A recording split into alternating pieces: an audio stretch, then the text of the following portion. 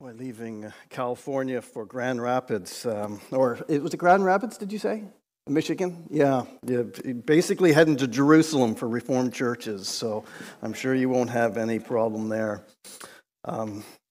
Good to see you all. Good to be here with you this morning in worship. And last week we began a new series in Genesis, and this week I want us to consider this question. Basically, it really summarizes what the opening two chapters of Genesis are about. The question is this: how did we get here?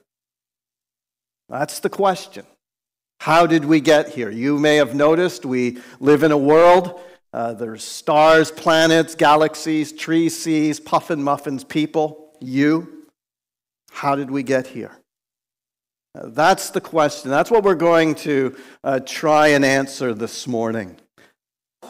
And I need to start off by issuing a warning that this morning is going to be very different than what we normally do here on a Sunday morning.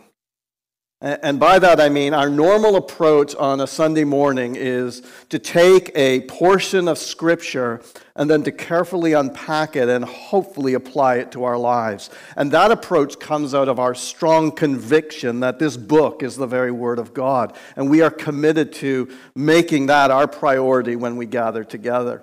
And maybe a bit surprisingly, that's not going to be our approach this morning. And I know that even as I say that, this will be more than an annoyance for some of you. And if you're among those, I recognize that. And I ask for your patience with me. And if you're visiting this morning, I do want you to know that this is not normally what we do. In almost 25 years of ministry, I've never done something quite like this and probably won't ever do it again. But I also want you to know that I've prayerfully considered this over a long while, actually probably about a year in thinking about this series. And I'm approaching this morning intentionally in this way because I am convinced of the need for us not to overlook an obvious issue and to explicitly address it head on before we properly jump into the assumptions of Genesis 1 and 2, which we'll begin doing next week. I'm increasingly convinced of the need for us to tackle this issue directly, especially for our young people who are growing up with and being bombarded with completely secular assumptions about origins, with a worldview that is utterly counter to this book, with a worldview that scoffs and even mocks the story of origins revealed in this book. And far too often we've seen faith shaken, if not destroyed and abandoned, when it comes up against, is confronted by those who challenge with questions like, how can any thinking person choose God and faith over science? Because there's this fashionable and persistent idea today of a necessary struggle between scientific belief and Christian belief, and you can't hold the two together. And it particularly comes down to the flashpoint issue of rival stories about how the world came to be as it is. And so many of you will have seen this on the back of people's cars, the Darwin fish. And the Darwin fish is a way of taking the ancient Christian symbol of the fish and saying, let's give the fish feet. Do you see what we did there? We made it an evolutionary symbol and then put the word Darwin in the middle. And you've seen this probably on the back of people's cars or elsewhere. And what the Darwin fish is obviously claiming is that the theory of evolution has made Christianity untenable, impossible to hold as a thinking person. And for me, perhaps the most pithy objection along this line is this quote from Carl Sagan. He said, "It is far better to grasp the universe as it really is than to persist in delusion, however satisfying and reassuring." And as that quote stands, I think it's entirely true. I think that's absolutely true. I don't want to live in delusion, however satisfying it might be. I want to grasp the universe as it really is. The question, of course, is how do you know what's the delusion and what's the reality? And my argument, I suppose, as we go through this morning, would be that the virgin birth of the cosmos, the atheist Carl Sagan's belief that you have nothing, nothing, nothing, nothing, and then suddenly out of nowhere an entire universe appears, that's actually the delusion. And that belief in God is the reality. And we'll build that a little bit as we go over the next 30 minutes or so. And hopefully you'll see how we've got there. And so what we are trying to do this morning is answer the question, how did we get here? Without starting off with, well, we all know, of course, that Christianity is true. Therefore, this is the right answer. Don't assume that the Bible is true. Because most people in Sonoma County don't think it is. Just start just by observing the world around you and asking, how did we get here? God made? Chance? Luck? Don't know? Aliens? How did we get here? If you ask that question to most scientifically literate people in Sonoma County today, they'll respond probably by telling you that many billions of years ago there was a big bang and then evolution began about 3.5 billion years ago, and we're the result. And even if we were to grant that assumption to be true, I still want to ask the question, how did we get here? How did the Big Bang even happen? What caused it? When there was this massive explosion billions of years ago, if that's what you think, why did it form a universe with galaxies and stars and planets and trees and seas and puffins and muffins and people? How's that possible? Why did it? It could have caused anything, and it didn't. It caused a universe where there's people like you that are possible. How did we get here? The whole point, if you know anything about the Big Bang Theory, is the universe is expanding. We go back in time and see that it must have started, it must have been very, very small, about this big, and now it's very, very large, about that big. And there was a time when the universe was not. So how did we get here? It didn't used to be here. 13.8 billion years ago, scientists will tell you, there wasn't a universe like this. Didn't have galaxies in it or planets or anything, let alone life. So how did it get here? And I want to argue this morning that we've basically got two rival stories about how the world came to be as it is. Now, there are more than that, of course. There's the Buddhist one, there's the Hindu one, the Islamic one. There are lots of others, but I'm just going to, for the sake of today, just let's paint two stories, the Christian one and the atheist one. And the Christian story, the first explanation how the world came to be is something like this. There is an eternal, infinite, good, loving creator who is the ground of being of everything else that exists. He's eternal. In that sense, by definition, he's uncreated. So there's no who made God question to answer, because God has always been. That's what we mean by the definition of the very word. And that God is eternal and infinite and is the creator. The atheist explanation, if you like, is that kind of being does not exist and never has, and everything we see is the result of impersonal, undirected forces of chance and time. Everything there is, stars and planets, hearts and eyes, love and emotion, everything is simply the result of undirected forces of chance and time.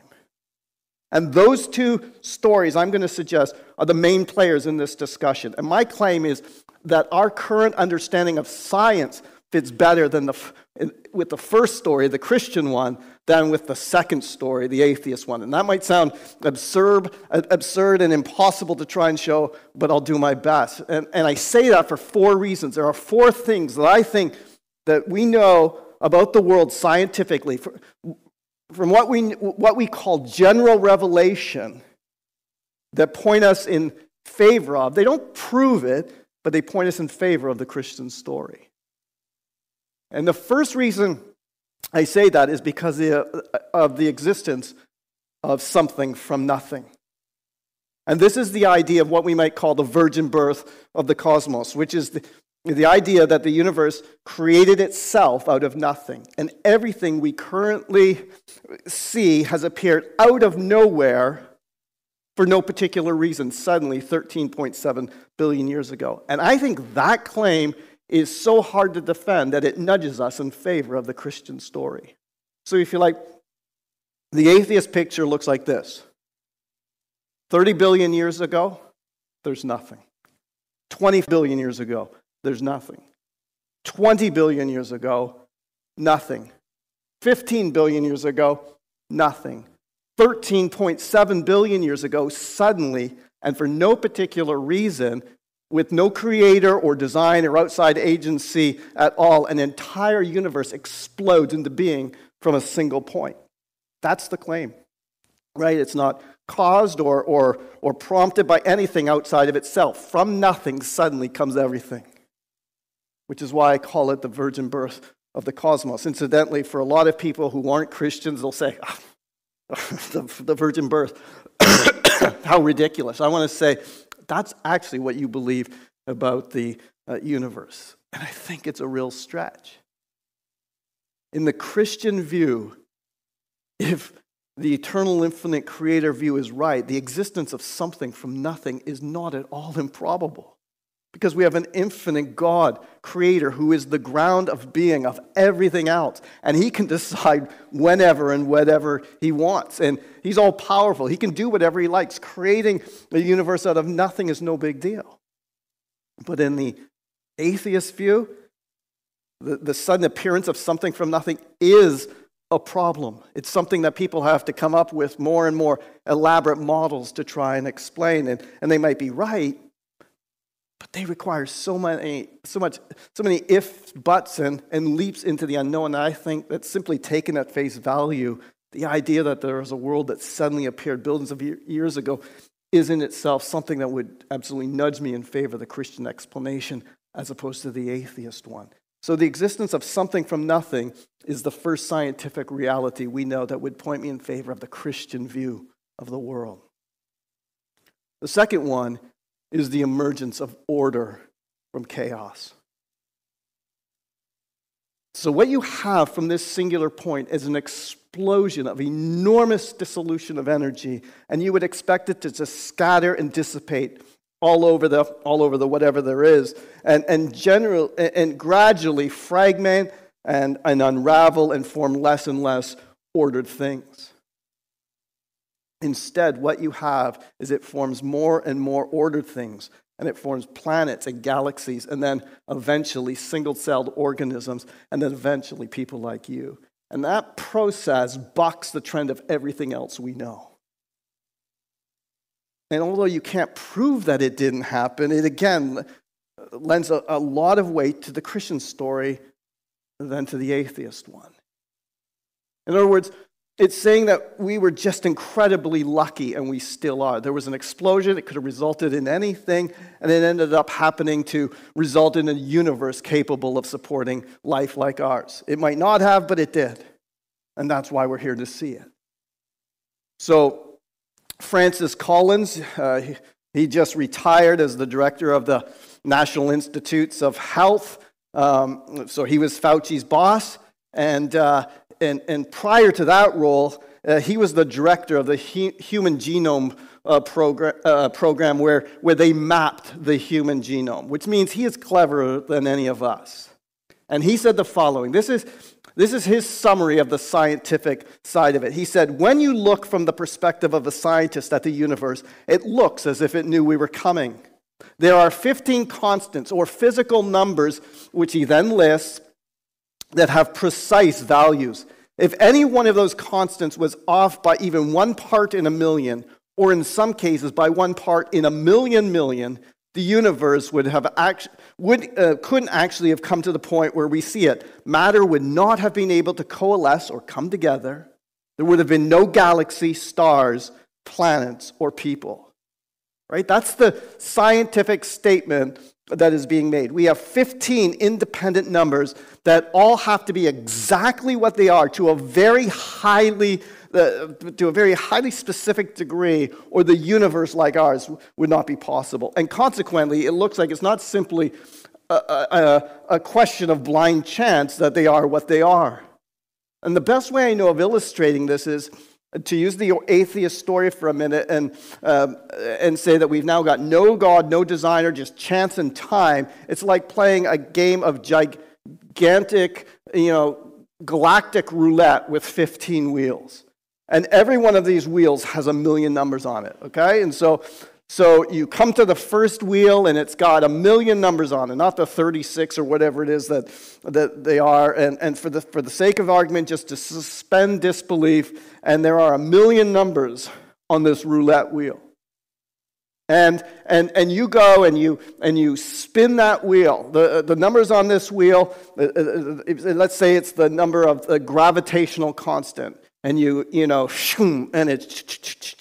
and it stops and lands on exactly. That's the only place in the 1,000,000 values that it could have landed, and it's exactly in the right place to support planets. And you go, well, that's lucky. Okay, on to the next one. And we swing the next one, and it goes, and this is the strong nuclear constant, and lands right again. It's the only place it could have. If you had swung the first one and it was right, and then the second one and it was wrong, no planets. And then you do the next one and the next one, and you do that 14 times. And then you come to the 15th one, and the 15th wheel doesn't have 1,000,000 numbers on it. It doesn't even have 1,000,000 numbers on it. It has 10 to the power of 60 numbers on it. That is one with 60 zeros after it. In other words, this wheel is larger than you can possibly imagine. And you're on a good run. You've got 1 in 1,000,000 14 times, and the 15 one has got 10 to the power of 60 numbers on it, and you swing it, and it goes, yes. Everyone goes, yes, and then it goes, and you go, no, we're off by 1, and because of that, there's no life, there's no planets, no universe, and we have to go back to the beginning and have to have that same run of luck, only with the right one landing on the final wheel.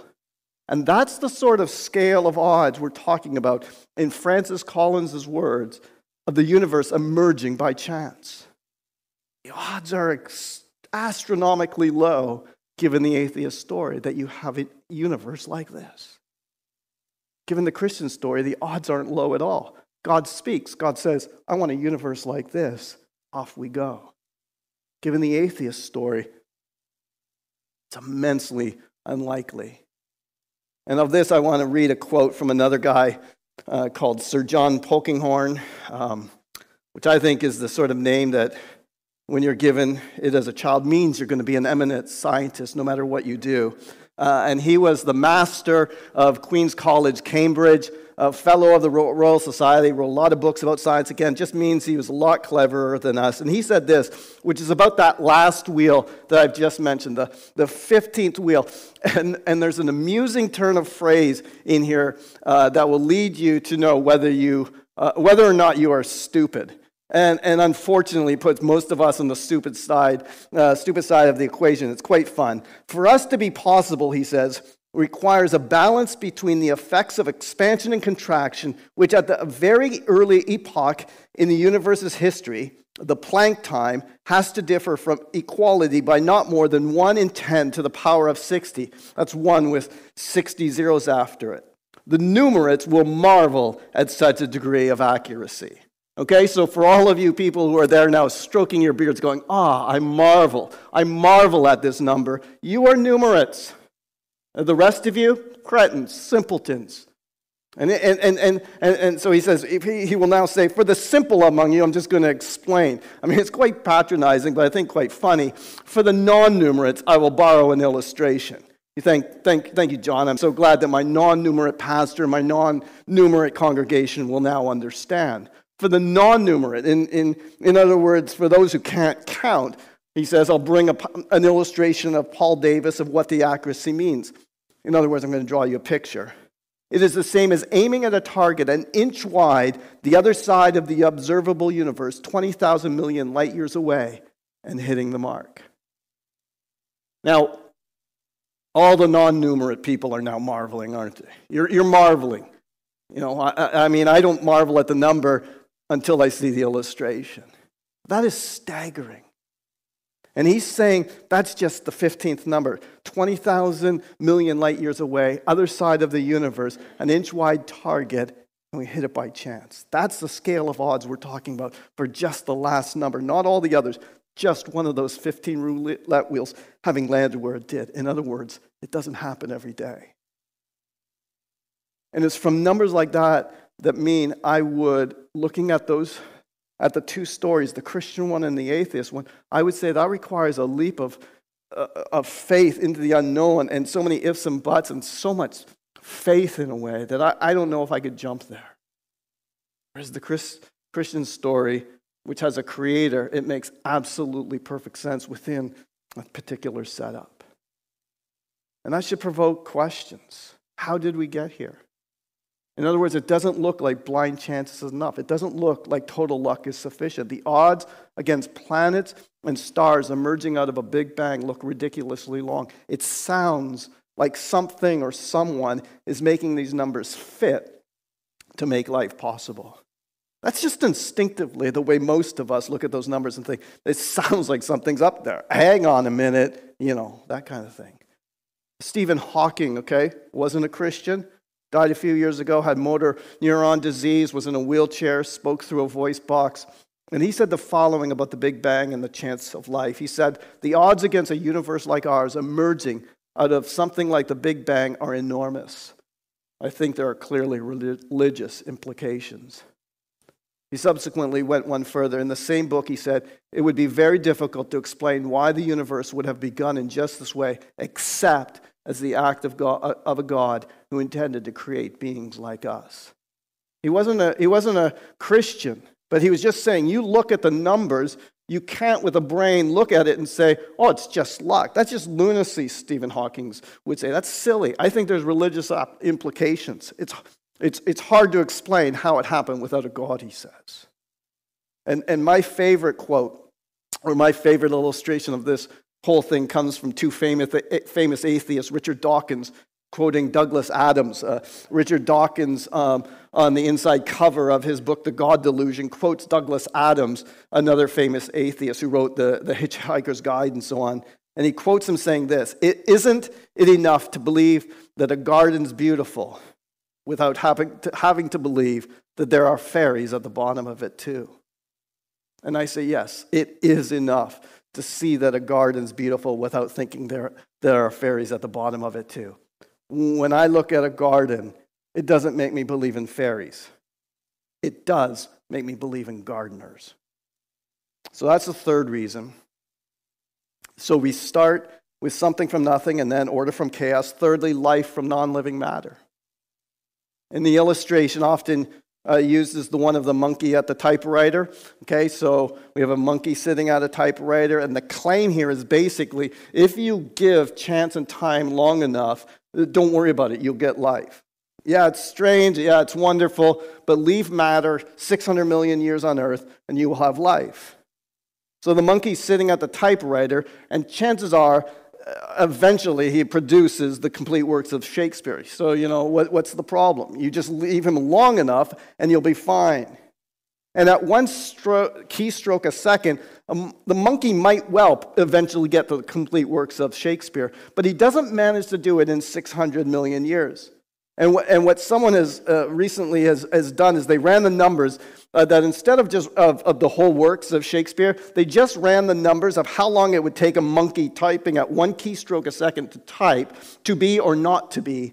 That is the question, right? On average, how long is it going to take my monkey friend at one keystroke a second? I don't know how long you would think it would be. Do you think it would be less or more than 600 million years, which is the period life on Earth is supposed to have emerged within? Well, they ran the numbers for to be or not to be. That is the question. And it takes 12.6 trillion years to type that phrase. And a DNA string, which you have to have the life that we have, it's not a sentence worth of information. A DNA string has got as much information as the Encyclopedia Britannica.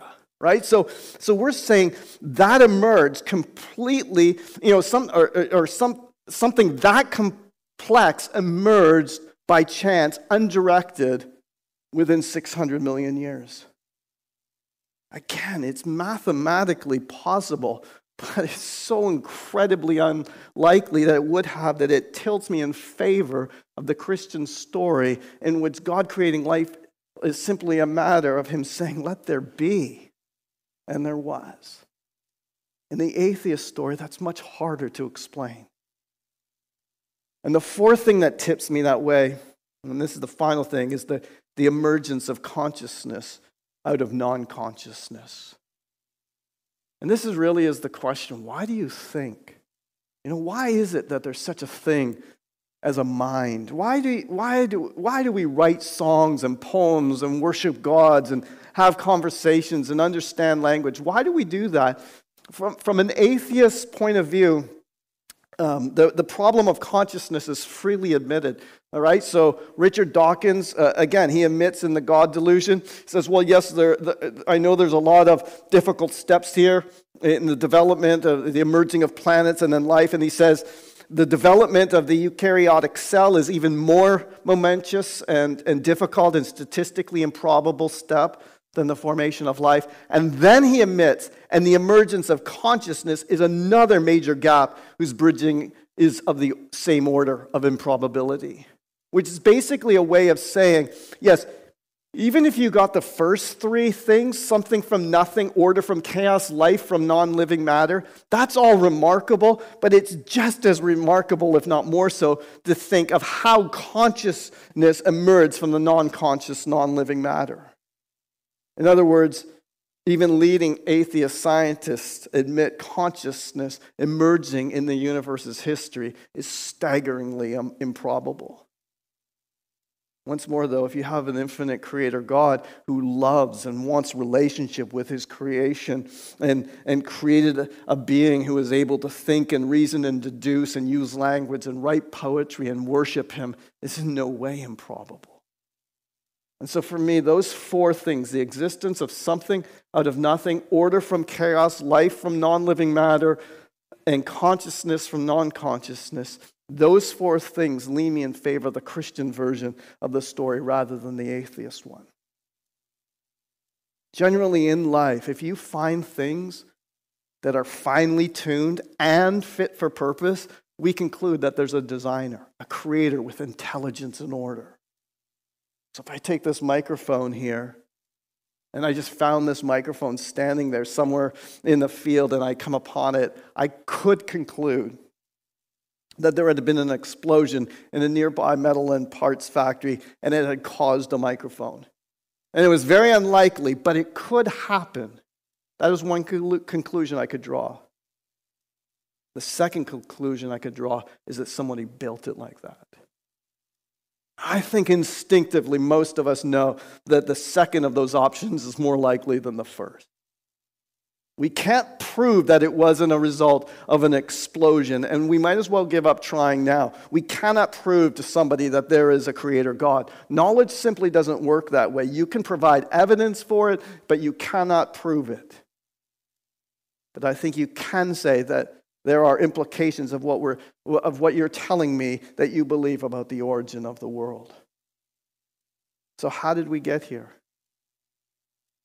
Well, the existence of a creator, to my mind, is the most compelling answer because of the very unlikeliness of the alternative. The alternative is just too extraordinary. It doesn't quite add up. It might be true, but it doesn't sound very likely. Now, none of that proves that the Creator is the God of the Bible. It just doesn't. We can't demonstrate the likelihood of this Christian God yet at this stage. For that, we have to ask loads more questions. Richard Dawkins, he says it's possible. He says it's possibly a superhuman designer, right? It could be a superhuman, which is sort of implies one like me, only bigger. I don't know. That's a terrifying thought. Or some atheists are more specific than that. They would say, well, superhuman designer maybe, but I'm going to pin it down. I'm going to say, like Francis Crick does, aliens. He said, quote, life on Earth may have begun when aliens from another planet sent a rocket ship containing spores to seed the Earth. Francis Crick is the discoverer of the double helix structure of DNA. And he thinks life comes from aliens. In other words, you could look at the evidence and come away and say, I think it's aliens. Because I see intelligence here which I can't otherwise explain, but I don't want to believe in God, so maybe it's alien. It does, of course, raise a question, which many of you are now thinking, who made the aliens? But that's another question for another day. Or we have a necessary, eternal, all-powerful, sovereign God. You have a superhuman designer. You have aliens. You have an all-powerful God. These are pretty much the only three choices you have if you believe the universe was created. So we have to choose between, in the beginning, a superhuman created the heavens and the earth, or in the beginning, aliens created the heavens and the earth, or Genesis 1 verse 1, which was read by the Apollo 8 astronauts as they came around the moon for the first time and saw the earth rise in the 60s. In the beginning, God created the heavens and the earth, they read. They said, wow, look at that. Even Richard Dawkins remarked the following in a debate a number of years ago. He said, you could persuade me that there was a creator who designed everything, but this is incompatible with a God who cares about your sin, what you do with your genitals, or what you think about. Translation, I wouldn't have a problem with God if he didn't have a problem with sin. You see, ultimately, questions like this aren't settled by science alone. We don't make decisions whether or not to believe in God purely on the basis of science. We come to that conclusion on the basis of a lot of things, including science and history and philosophy and beauty and art and meaning and love and story and poem and all sorts of things. But if all you had was your observing faculties and your scientific knowledge, you'd conclude that there's really only two ways of explaining this universe, luck or a creator. And the first one just doesn't pass muster.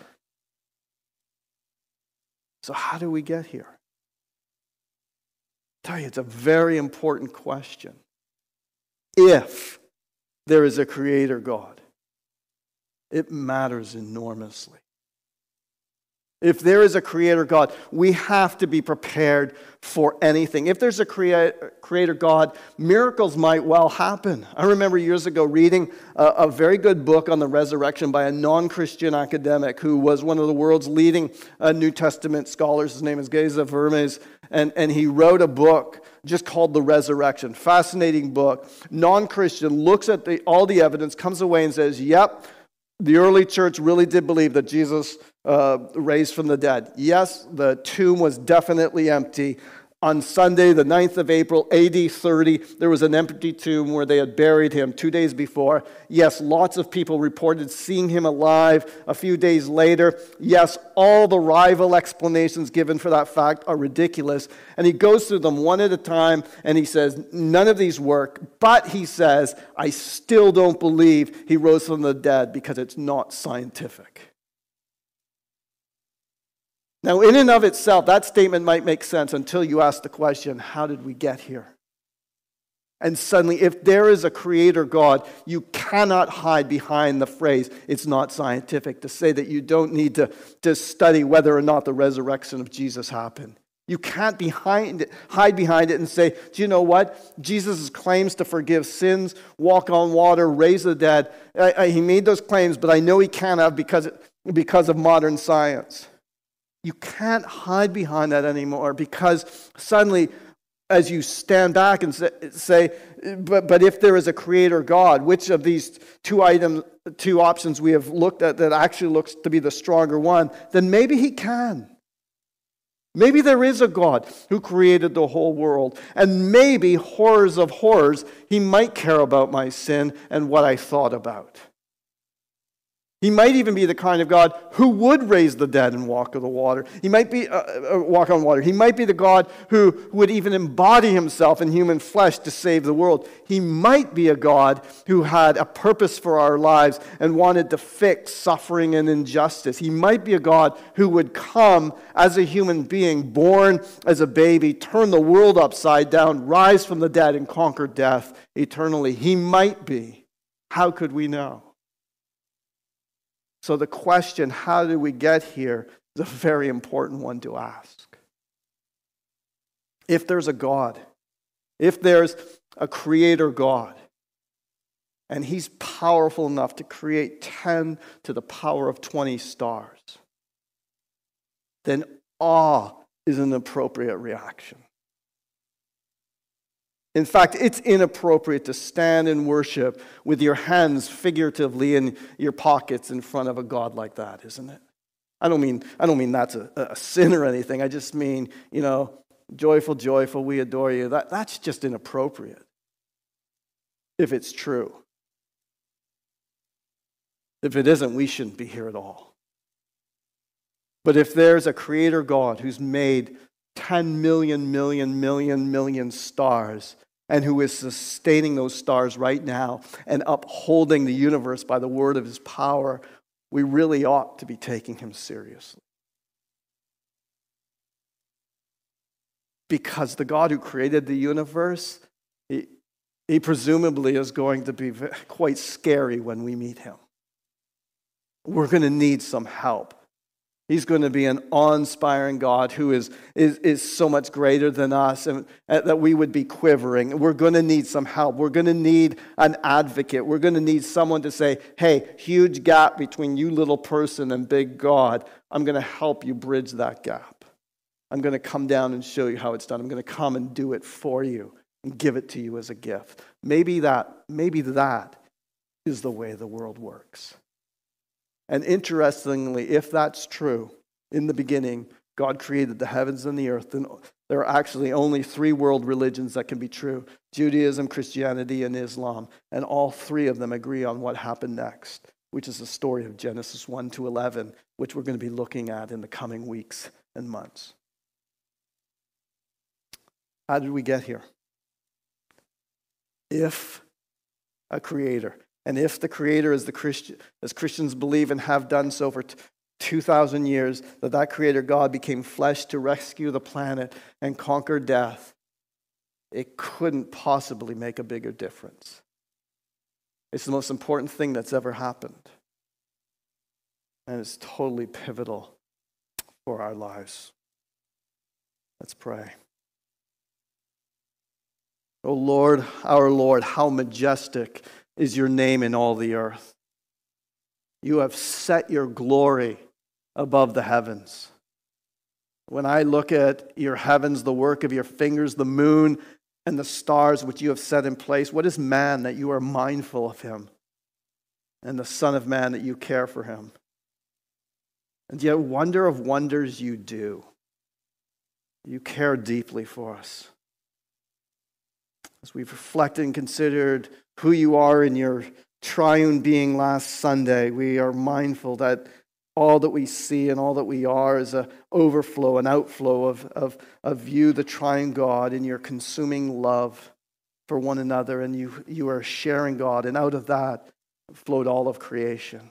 And we marvel at that. We rejoice and wonder as we think about all that you have created, and how much you care for us to rescue and redeem us, to make us your own. And so, as we come before you now, as we come to the table that has been prepared for us by the Lord Jesus Christ, through his life, death, and resurrection, we are mindful of your majesty and magnificence, your transcendence. But you are a God who, even in your transcendence, you're a God who would become immanent, a God who would enter into human flesh and invite to rescue and redeem, and then invite us into fellowship. And that's what this table we see and experience: a God who has won us to himself, and a God who invites us and desires to have fellowship with us. And so as we come to this table, we pray, Lord, that you would prepare our hearts, that we would receive gladly the body and blood of the Lord Jesus as he is offered to us. For wonder of wonders, you have cared for the sons of man. You have cared for us. You have loved us. And oh Lord, we love you as a result, and we say along with the psalmist, oh Lord, our Lord, how majestic is your name in all the earth. Amen.